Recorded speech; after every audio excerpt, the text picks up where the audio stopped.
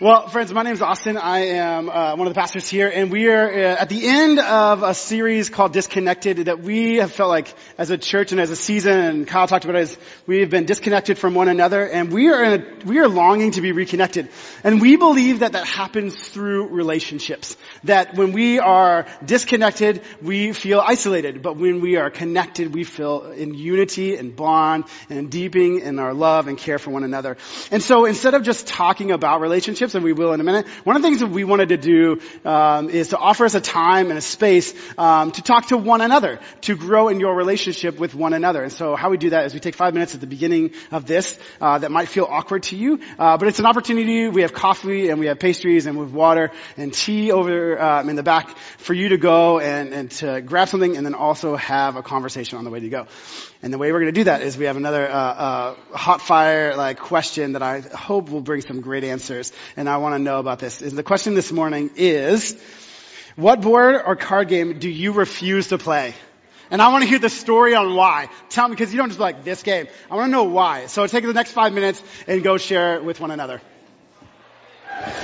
As we come back, I wanted to make you aware that this whole series has been crafted and created by our students.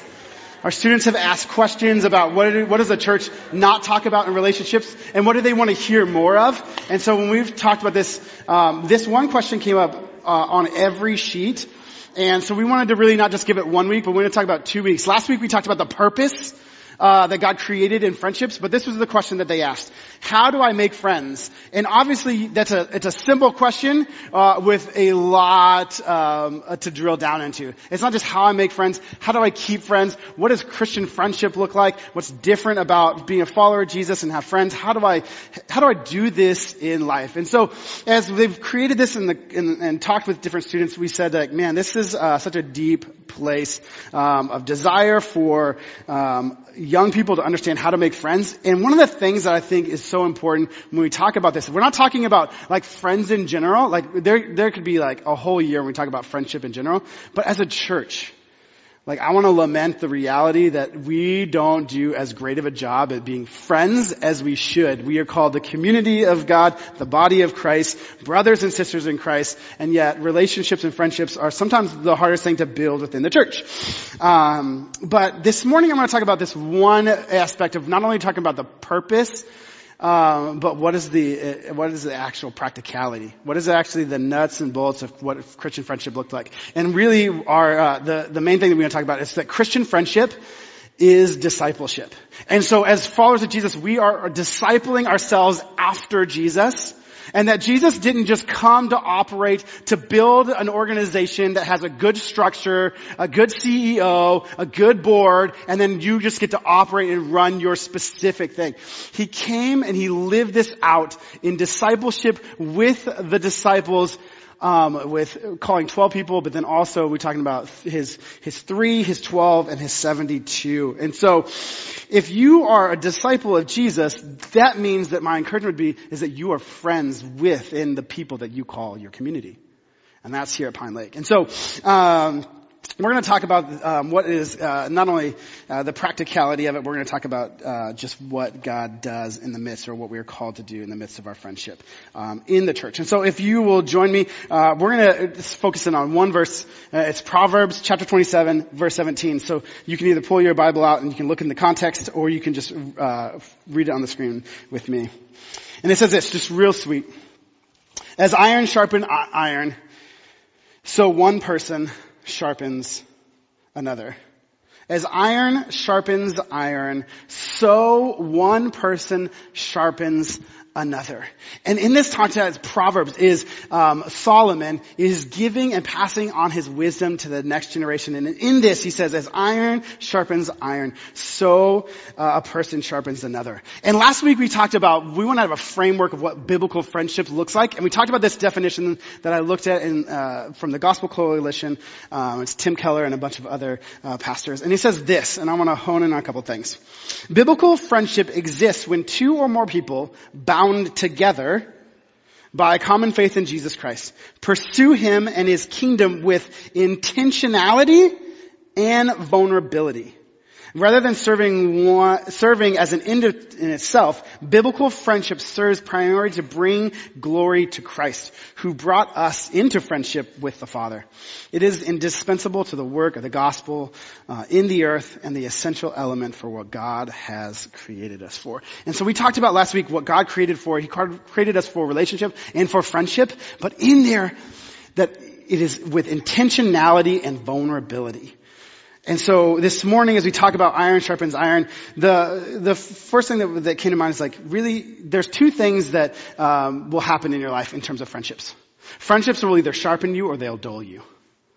And speaking of dull things, in our kitchen, our knives, like when we got married, one of the first things that we did and we got on a retreat was we went and bought, to Bed Bath & Beyond, and we bought a really nice knife set, right? Steak knives, right? Your chef's knives, all the knives that you need, right? And you're like, oh my gosh, this is so good. And then years went by.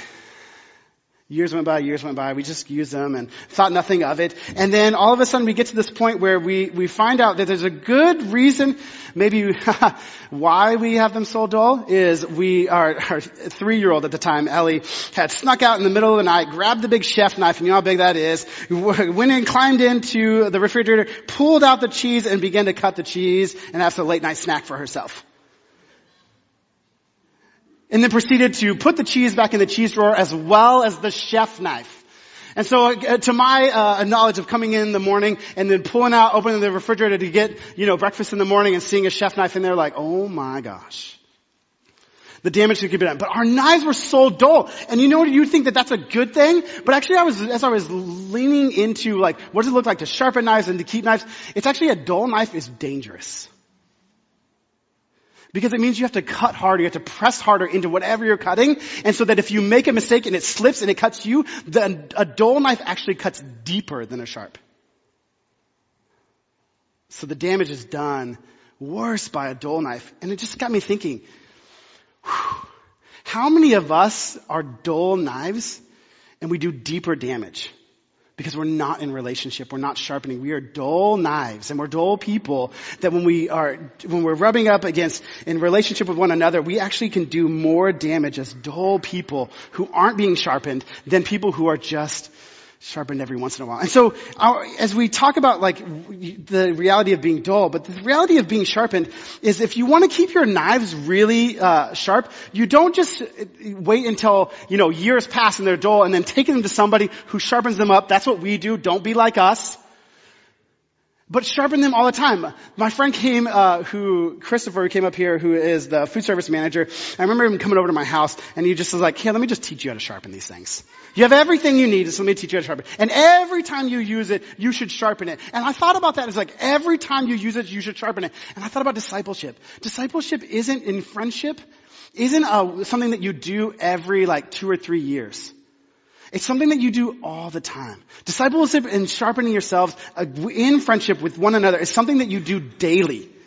It is not an infrequent thing. And the reality is that often I think that our friendships, we use them in a way of saying, hey man, my life is really dull. And I needed to sharpen up. I really need it. And so now I'm going to go to someone that I know is a mentor or is a friend that really knows Jesus. And I'm just going to spend a little bit of time. And so I can get my fix, get sharp, and then I'm going to go and do my own thing for a bit. But that's not the intention of friendship. The intention of friendship is not to be used in order that you might grow a little bit and then dole out. And so what do we do? If we are supposed to be sharpened, what does that actually look like in our friendships? Well, Christian friendships, or friendship and discipleship takes time. It takes time. You can't be in a friendship with somebody else if you're not in proximity to them. Church, I'm just going to say that really clearly. In the seasons where we have online church, love it. I'm so glad that when we go out of town, even when I go out of town, that I can tune in and watch Pine Lake, the church that I love, and the people that I love, and the friendships that I have. But the reality is it disconnects us because you're not in proximity to the person and to the people who you call your community, and thus you don't feel connected to them. You feel disconnected. And as I was looking at this, what friendship does, friendship actually takes time. And I was researching, it says that to build friendships, that you actually need to spend 50 hours with someone to move them from being an acquaintance to being a casual friend. Like when we talk about, and using this fixture of like 72, 12, and 3, when you talk about, it takes, if you want to be into the community of God, and you want to be casual friends within the broader community church, you want to be connected here to Pine Lake Covenant Church, you got to be spending 50 hours with people in this room in order to move from just saying, like, I recognize your face, to actually being casual friends.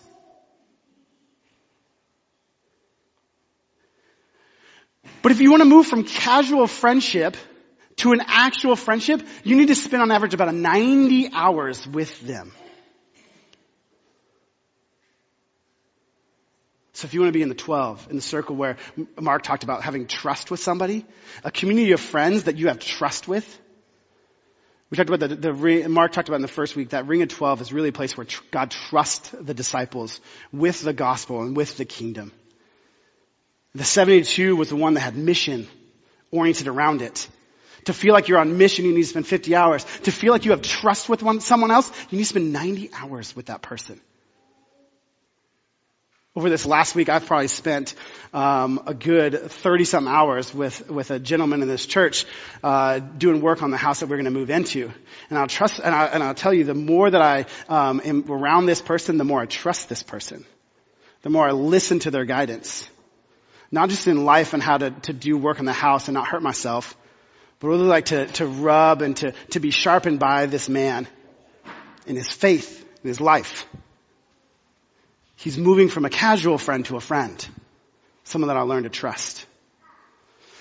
And if you want to have a best friend, that's saying that this best friend that you consider a best friend, somebody in the 3 that you spend 200 hours with this person. 200 hours or more with this person. When we talked about what the 3 represents as intimacy,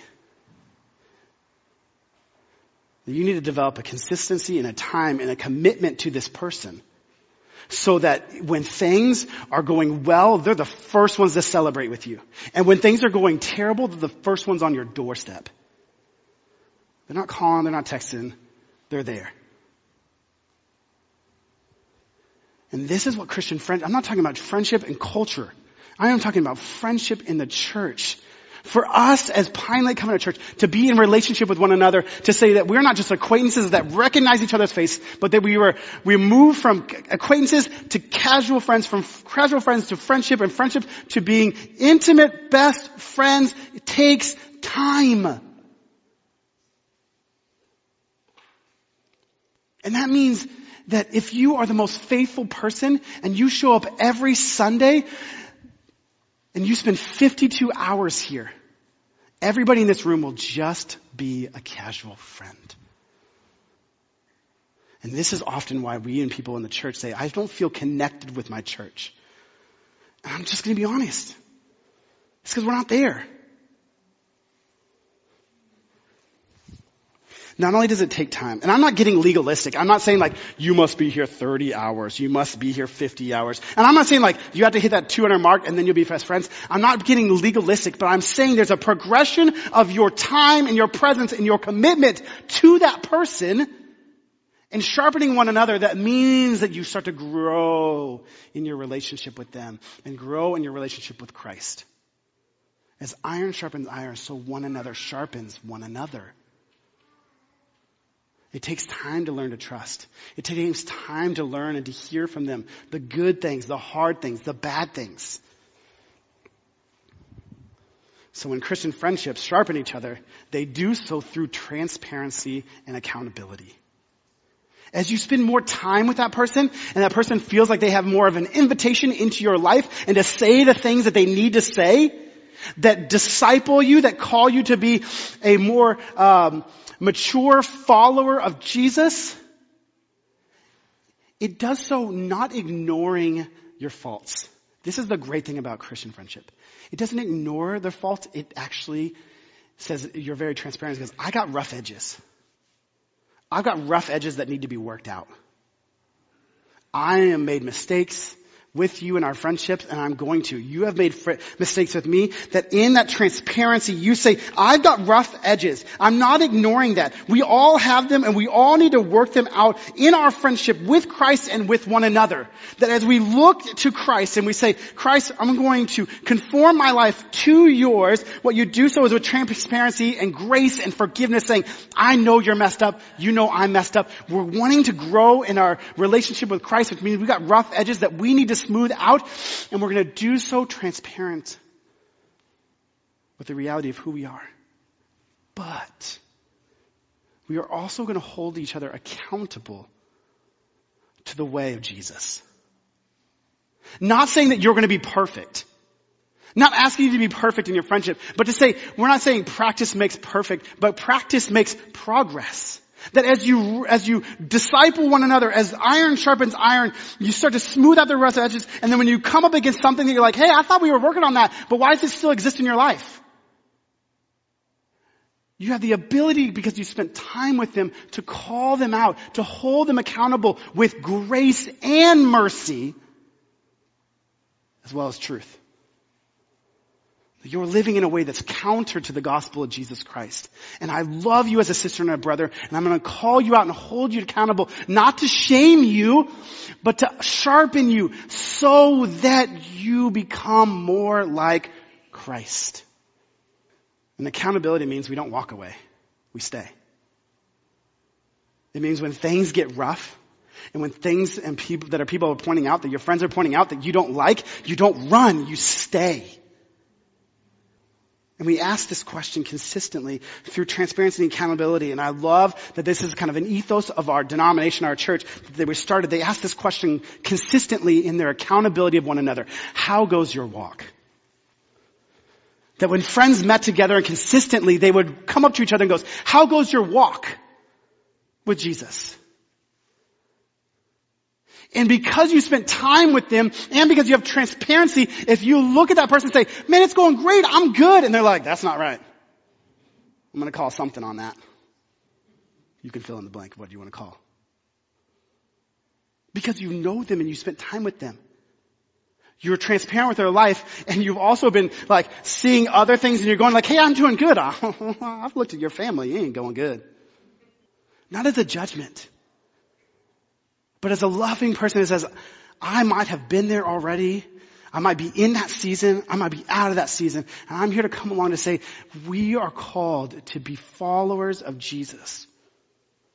Disciples of the way. And so we hold each other accountable. But Christian friendships, and most importantly, we sharpen ourselves and we sharpen one another through a common mission and purpose. This is what distinguishes us from the friendships of our culture and our world. Is that our friendships as Christian friends aren't as a mean of themselves. They're not an end of themselves, but they are centered around sharpening the mission and purpose of our lives. Is to be in relationship with Jesus Christ. To glorify Him with our lives and to bear witness to the truth that He is who He says He is. He did what He said He would do, and He is going to come back and fulfill everything. Your friendship with one another exists to sharpen each other on a singular mission and with a singular purpose. That while you go and you do the things that you love to do with one another, like maybe it'd be golf, maybe going to sports, maybe you'd be going to like on hikes. Whatever you do that is common practice, that when you gather together with the Christian friends, it's not for that thing, but for the mission and the purpose.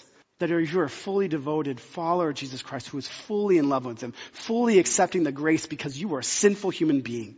And you have been so far away, and that Jesus offered you grace and mercy and forgiveness and a way and a friendship back to the Father. And you realize that when you're friends with another Christian, is that your job is to be a disciple who makes disciples. Because you realize that you are a friend outside of the family of God, but that you have been adopted in And you have brothers and sisters in Christ who is the head of the church, and you say that because I remember that I was once out and now I have been adopted in, the mission of God is to not only to be discipled so that I become a better follower of Jesus, a better son or daughter of the King, of the God of Most High, and for the purpose that others might know the same joy that I found when I entered into the family of God.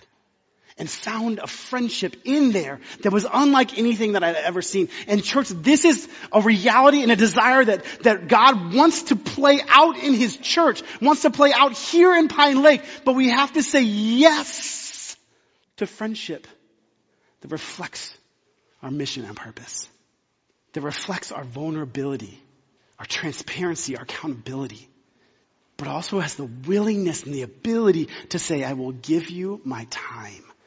Church, this is something that's not easy, but it's the witness and the model that Jesus offered to us. Evan, can you put that 3, 12, and 72 back up? This is the model of the church.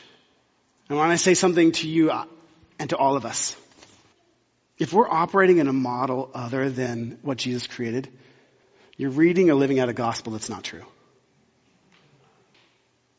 To say that now that you're a disciple of Jesus, that you're a son and daughter, that the purpose of friendships in your life must change. It doesn't mean that you can operate in a community in isolation. Because when we're not living out this connected relationships with one another, you're hurting the church. And you're hurting Jesus. I just think of all the students that wrote those questions. Like, how to make friends? Do Christian friends even make a difference? What's the difference between Christian friends and non-Christian friends? And what I'll tell you right now is I don't know if there's a lot of difference in the church. I know there's a different model. It's the model I want to live to. But I'll tell you as your pastor, I'm not perfect. I have to be here a long time. A lot of hours. And I just don't want to have time for you. We got to get to a place where the community of God that God has called us to is not just a place that we worship Him, but we collectively build friendships that deepen our love for Jesus. Because when iron is sharpened, when we're sharpened by one another, we bear witness to the truth is that there's something different. And the way that you operate looks different than what I've seen. And how do you look so shiny? How do you look pure? How do you not have the rough edges? And what you will do is because I have a Jesus who has adopted me into a family, not because I deserved it, because He offered me grace and mercy. And He called me friend. And He put me in a family that I don't just say like, I have in-laws and I just don't really care for them. The family of God that loves one another in the same way that Christ loves you. So my challenge to myself, and I'm going to just say it really bluntly, our love and friendship for one another can be a litmus test for how much we love Jesus. If you're not in friendship with one another in the way that Jesus was, friendship with 3, the 12, and 72, my question to you is, how much do you love Jesus? How much do you actually love Jesus? That He would allow and empower you and to change you and transform you to be friends in the way that He was friends with the 3, the 12, and 72. I'm going to invite Mark up here, and we're going to pray together. We're going to pray for your friendships here and amongst the church, for some healing that needs to be done within one another. So you join me in prayer. God, we see the ways in which You are doing a thing here. Lord, You are doing something in and among us as a community, as a family of families, as people who desire to follow You. And yet, Lord, You don't do it alone. God, that You ask us to be part of it. That You desire for us to say yes to what You want to do in and through our families, in and through our homes, in and through our community, in and through each of our lives. And so, Lord, give us eyes to see now, just a vantage point a perspective of relationships from your perspective, Lord. May we zoom out to see our lives the way that you see our network of relationships. Lord, for some of us, we are deeply desiring just a place to belong, to people to call our own, one another to just know that we are known by name and that someone notices when we're not there. God, some of us are just desiring to find belonging, to find a community, to find a place. And Lord, through the power of your Spirit, may that be here. Lord, may that be in the places and spaces that we go in our neighborhoods. That while we create that space for others to find belonging, that we too ourselves would find a space to be. Lord, for some of us, we're in that 12 range of really needing the people to journey alongside. Those people that we can lean on when life is hard. Lord, the people that we can turn to, that we know will celebrate us when you have shown and done a mighty work. God, for those of us in this space that are just longing for relationship and connection of the 12 to do life together, Lord, may we be people who open ourselves up to vulnerability and to trust, and in doing so that you would just bring those people into our lives, that we can look back 30 days, 6 months, 12 months from now to see unquestionably you have provided, God. And Lord, in those relationships that are close, the 3, Lord, I pray for those spaces. Those people that we desire to know us deeply, that know our shortcomings, that know our fears, that know our failures, but see our potential the way that you see us, Lord. God, in our marriages, in our close relationships, would you cultivate an intimacy, a trust, a reliance upon you that propels us to love one another. God, may we not miss what you are doing in this space. May we not miss what you are doing in this moment of time, calling us to be reconnected to you. Jesus, we give our lives to you. We ask for you to show up when we say yes, because we know that you have, and we know that you will again. We give our lives to you. It's in the name of Jesus we pray. Amen.